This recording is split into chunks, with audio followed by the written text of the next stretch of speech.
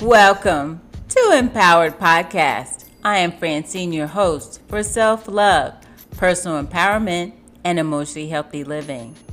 I want to chat today about decision making that comes from fear or desire.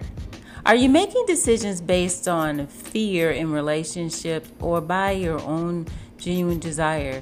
Are you in a relationship that causes you to be afraid of what someone might say? Fear of being rejected, fear of disappointing, fear of being misunderstood.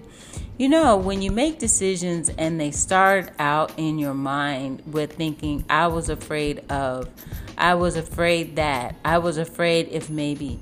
That's really an indicator that is important for you to stop and pay attention to, because you don't want to be making decisions that are based on fear. You want to be making them out of a genuine desire of your heart. You want to be making them that where you feel freedom and leading of the Holy Spirit, or just really doing what is in your heart that is genuine, not based on fear. Because when you make decisions based on fear, you really can't really tell what's you or what is just the motivation to please or not displease someone else.